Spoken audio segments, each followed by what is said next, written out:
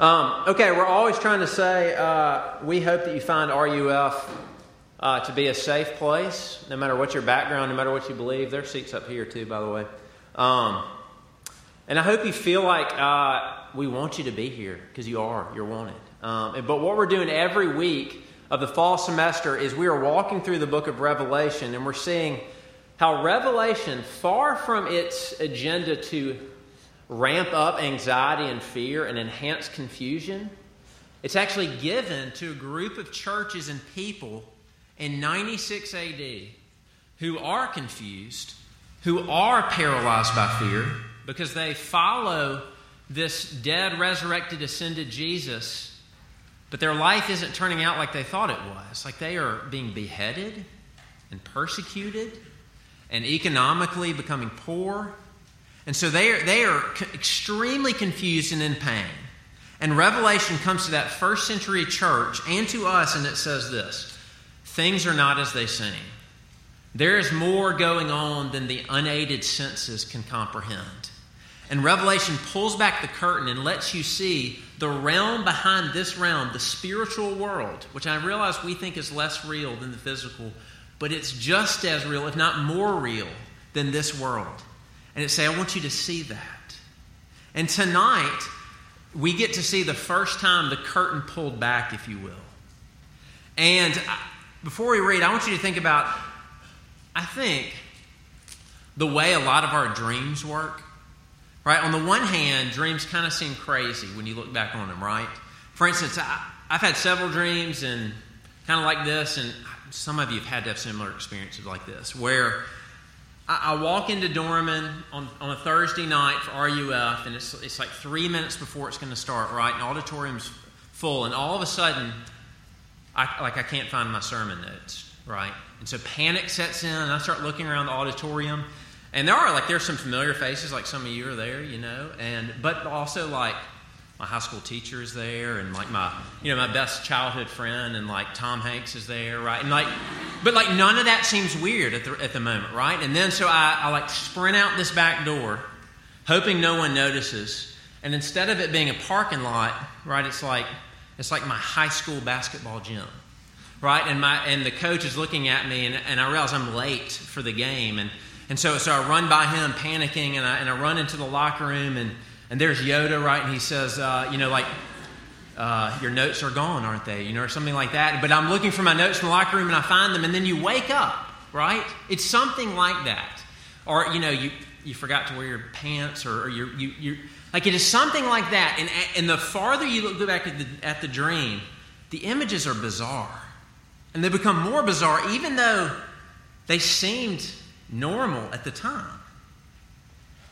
But what happens is this: even though the images weren't pictorially precise, you got the feeling and the impression you were supposed to get.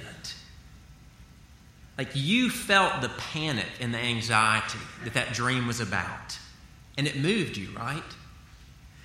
And we're about to read, now this isn't a dream, okay? This is a true account of the Apostle John while he's in exile on the island of Patmos.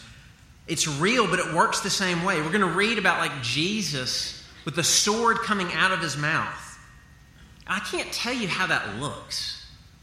And I don't think it's supposed to be pictorially precise. I don't think that's the point, but I can tell you how it's supposed to make you feel. And that's what John is going after. And so this is something given to John and the churches and us who are fearful, confused, and doubting. And it says, things are not as they seem. Look at Jesus. And this picture, this reality communicated to them was exactly what they needed to captivate their imaginations, to move them, to change them, and comfort and bless them. And may it do that to us tonight. Let me pray for us. Lord, there's a lot of revelation that seems so bizarre. But it's your word, and it's living and active. And you have given it not for our confusion, but for our clarity. You've given it not to ramp up anxiety, but so that we can see Jesus. And so, Lord, we bring in fears, we bring in anxiety, we bring in sadness. We bring in all kinds of stuff that we don't know what to do with. And would you meet us tonight with the power and the grace of Jesus? We ask this in your Son's name, I pray. Amen. All right, Revelation 1. I'm actually going to start in verse 9.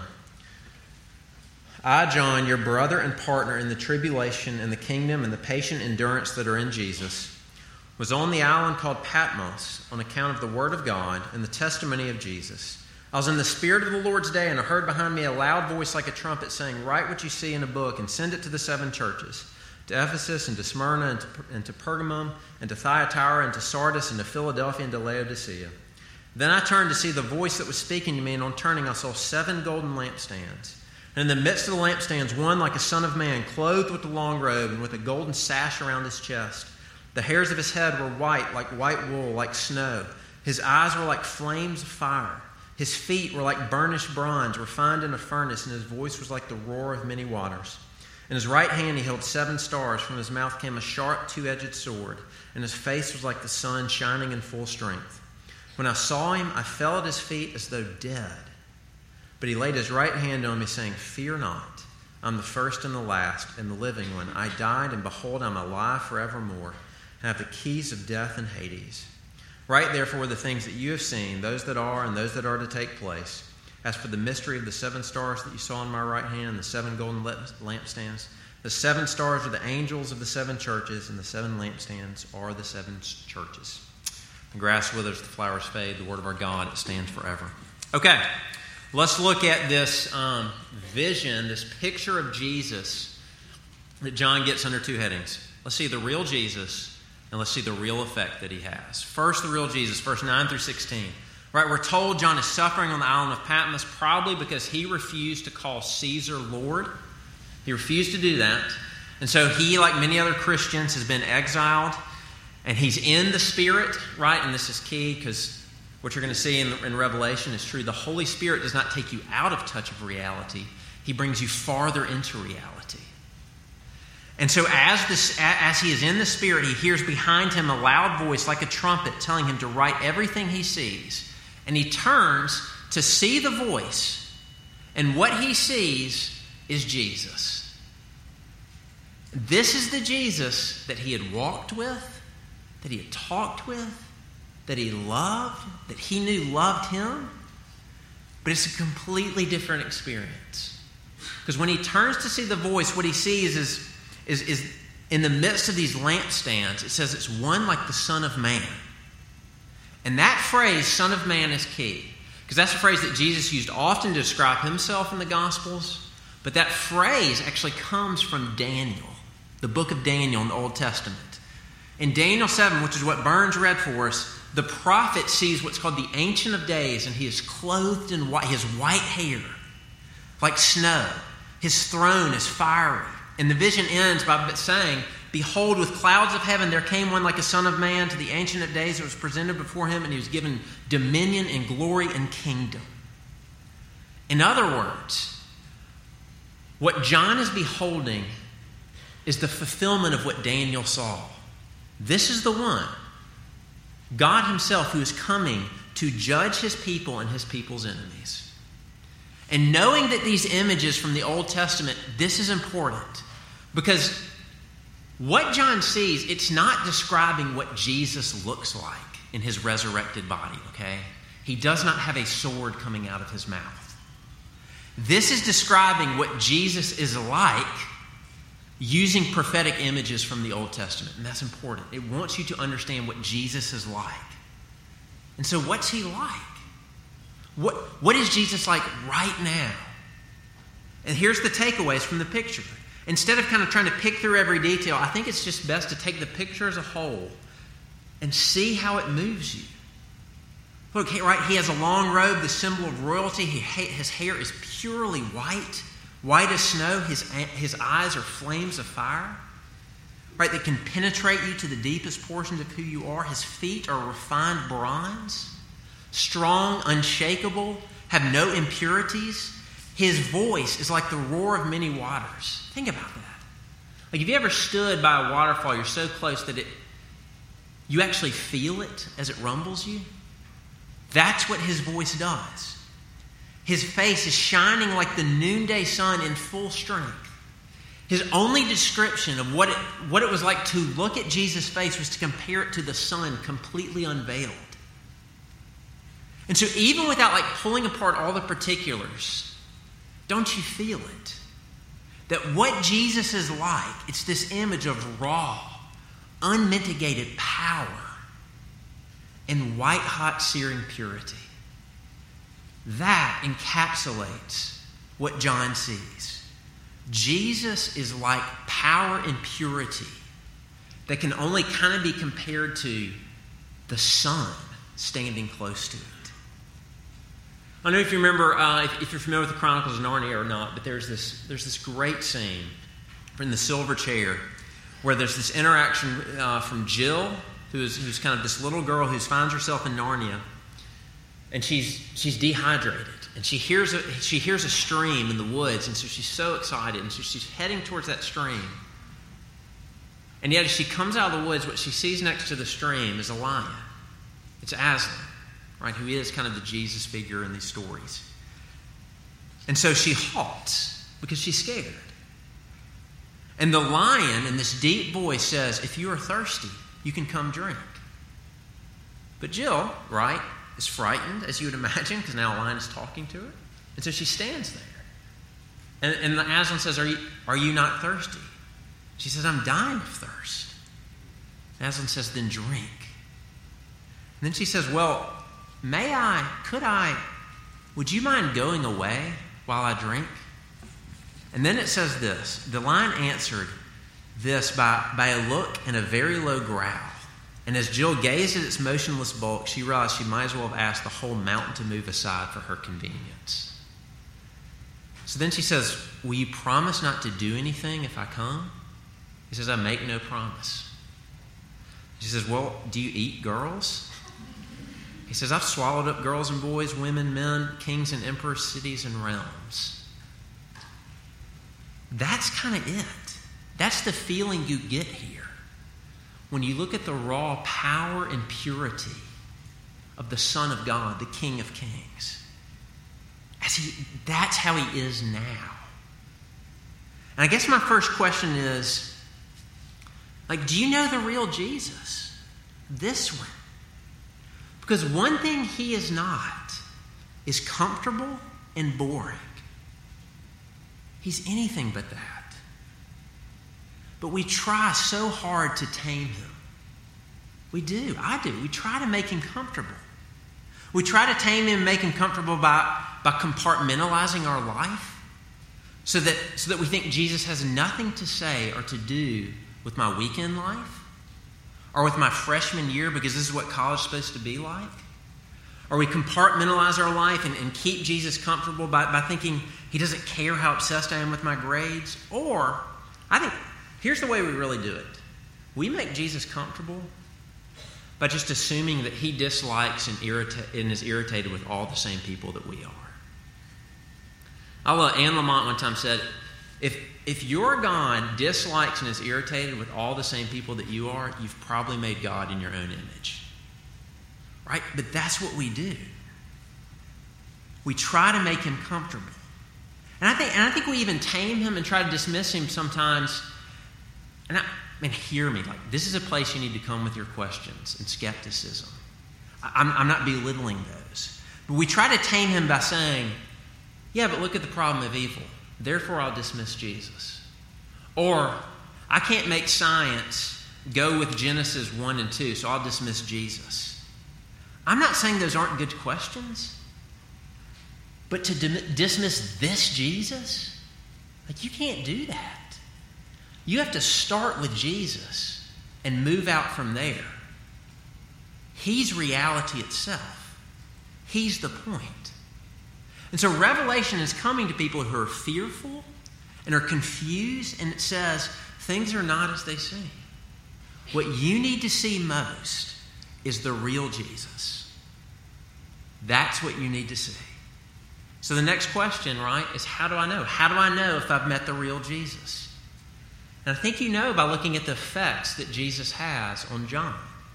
What are the real effects? There's three things. What happens when John sees the real Jesus? First, John feels exposed. Right? John doesn't run to Jesus. He falls at Jesus' feet, it says, as if dead. He goes limp. Why? Why is that the effect?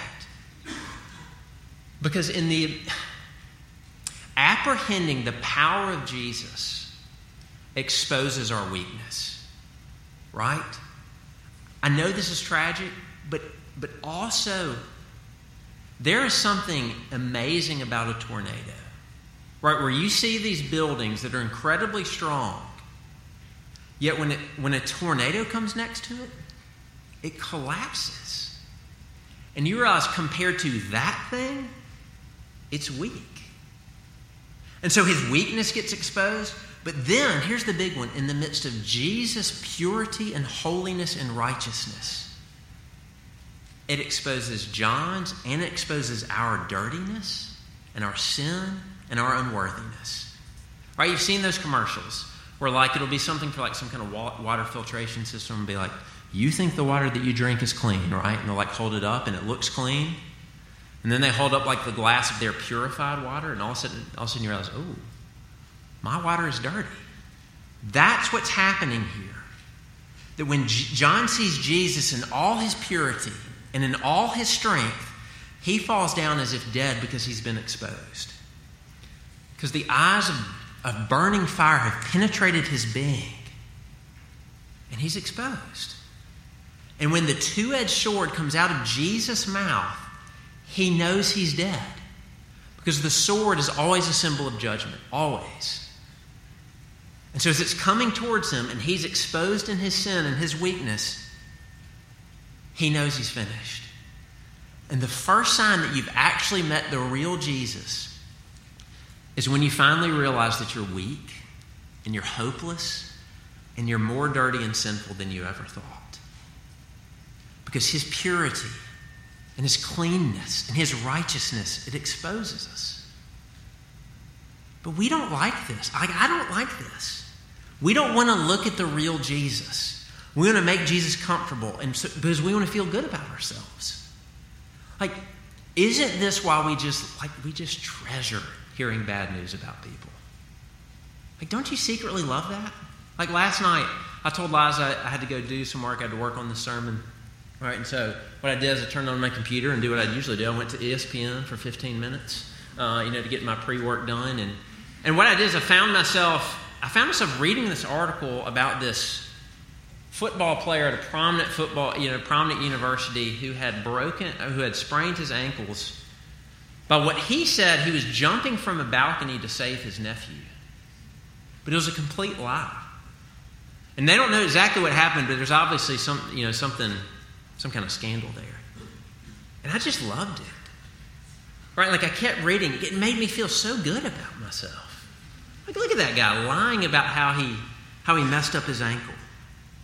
And that's what we do. We don't want to look at Jesus. We want to make him comfortable when you look at something else, because I just want to feel good about myself. And you can always find somebody that's a bigger hypocrite than you. You can always find somebody that's more drunk than you. You can find somebody that's more self-righteous than you. Always. But you've met the real Jesus when the horizontal comparison game is over. And you compare yourself to the shearing righteousness of Jesus, and you're done. You're done. And I'm done. You've met Jesus when you realize things are not as they seem. I seemed like a good and decent person, but compared to the sheer righteousness of Jesus, I start realizing even my best stuff, even my best deeds, they're just riddled with selfishness. I can't even hold up my best day of obedience and say, here, accept this. It's so impure that Jesus' fire would consume it. Dwight Moody, the great missionary, one time said, my best prayer could send the whole world to hell. Isn't that kind of startling? But it's kind of true.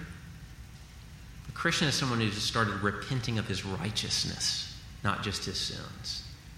Second of all, it actually comforts John. The second thing that happens, it's actually more startling than the first. As he sees the sword of judgment coming out of the mouth of Jesus, He knows he can't stand. He knows he's going to die. He's being judged. But what happens? He feels a hand touching. Jesus' hands touching. What must that have felt like? Instead of dying and being consumed, the hand comforts him. And then, instead of words of condemnation coming out of Jesus' mouth and the sword, what comes out is words of grace and words of peace. He says, fear not. Fear not. This is the real Jesus. When you finally lose all hope in yourself, when you realize, I cannot even stand on any of my good stuff. When you realize I have nothing to offer Jesus, I can't leverage him to make him like me with anything about myself. When you get there, here's the real Jesus.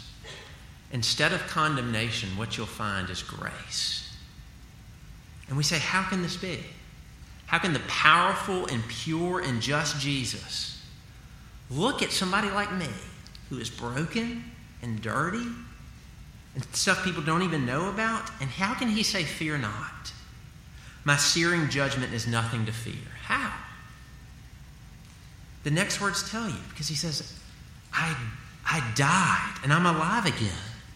And I hold the keys to death and Hades. What Jesus is saying is this. Yes, John, what you deserve and what Brian deserves and what you deserve. Because sin means I want to be away from Jesus. I want to be away from life itself. What I deserve is death. And because I've rebelled against the King himself, what I deserve is condemnation, eternal condemnation. Hell, or Hades as it's called here. But Jesus, the holy, the pure one, says, but I died. And he holds the keys of Hades, the place of eternal condemnation. Here's the real Jesus. The strong, the powerful, the pure one is also so merciful and so tender and so full of grace that 2,000 years ago, he takes on a body and he becomes weak. He becomes so weak that he's bound and he's blindfolded and he's dragged around and he's beaten and he's laughed at and then he's nailed to a cross. And on the cross, the pure one, he becomes dirty. Because all of our sin, it covers him. And he's condemned. He is condemned and takes the full weight of God the Father's consuming wrath. And Hades takes a literal zip code 2,000 years ago on a cross. And because of that, Jesus can now look at you, and he can look at me, and he can say, the only thing that you should really fear, the only thing worth fearing, death and condemnation for your sin, you no longer need to fear if you know me. I've taken it away. I've made the full payment for your sin. Listen, if you're a Christian, you're going to hear me say this all semester. Revelation is not here to scare you and to ramp up your anxiety. It's here to comfort you and to bless you. He says, fear not.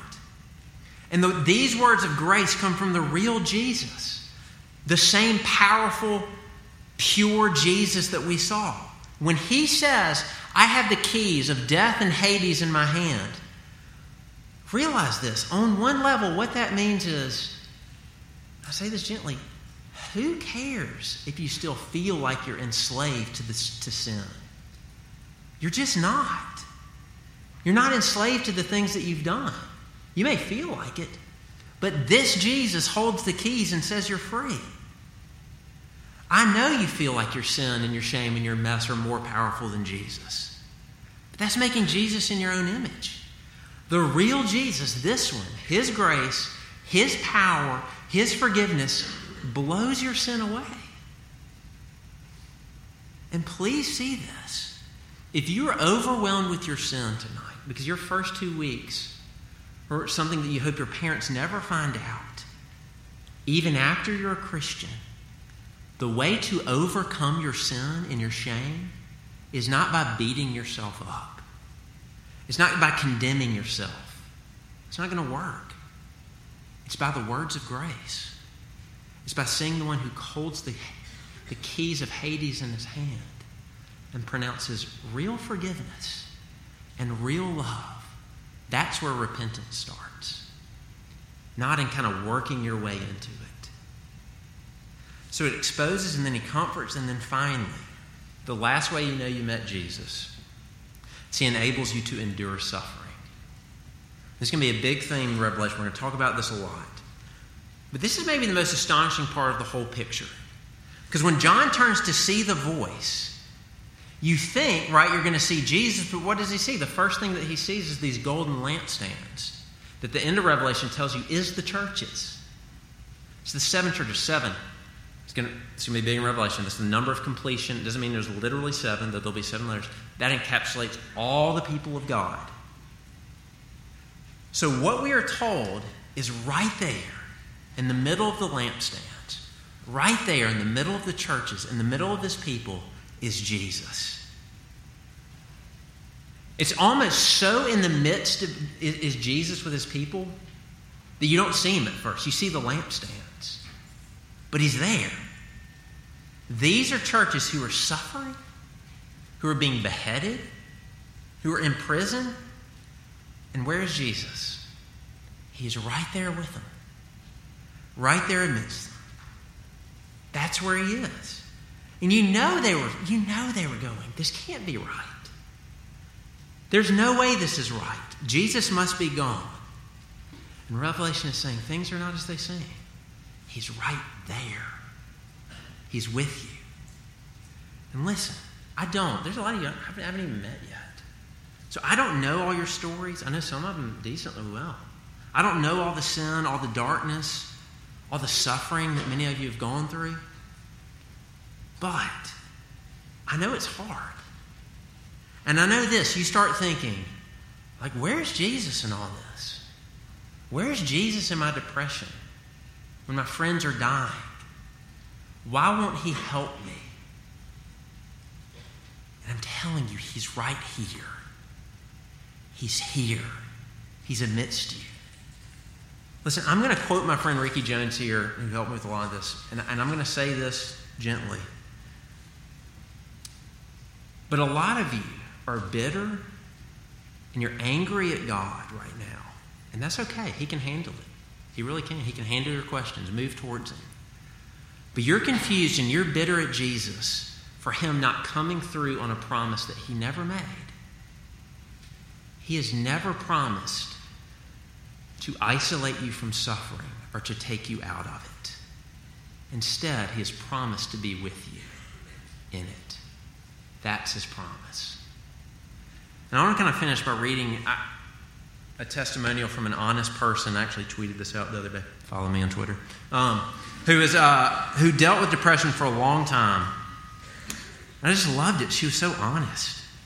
Here's her last paragraph. She said this: as I'm writing this, I realize how difficult it is to sum up depression in a short blog post. It's a story that goes on. It's still being written. Depression is a battle that I fight every day. Some days are harder than others. Medication is one weapon against it.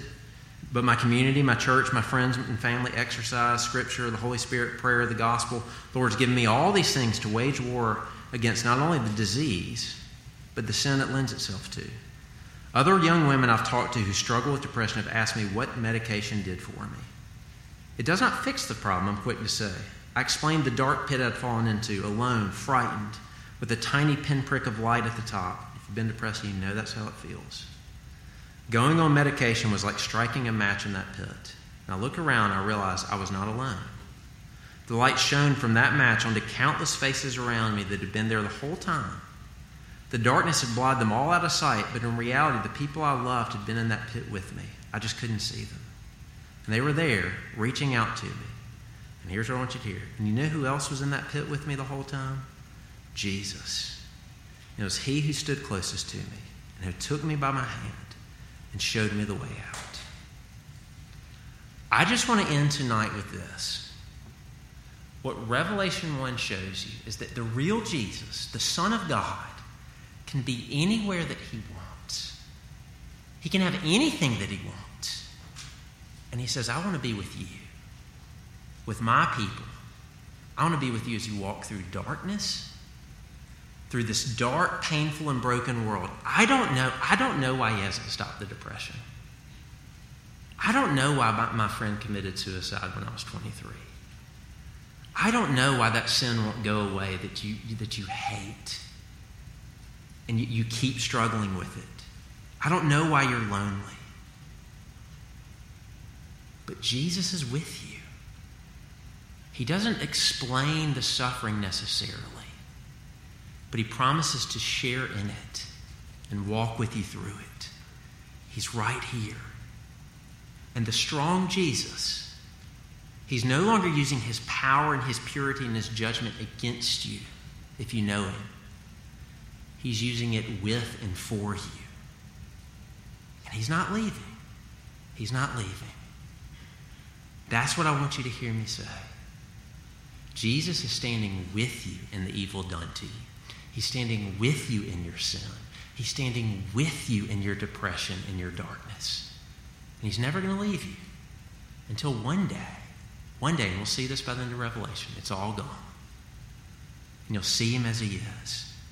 And here's the great thing. Your apprehension of the reality of Jesus being with you, it doesn't change the reality.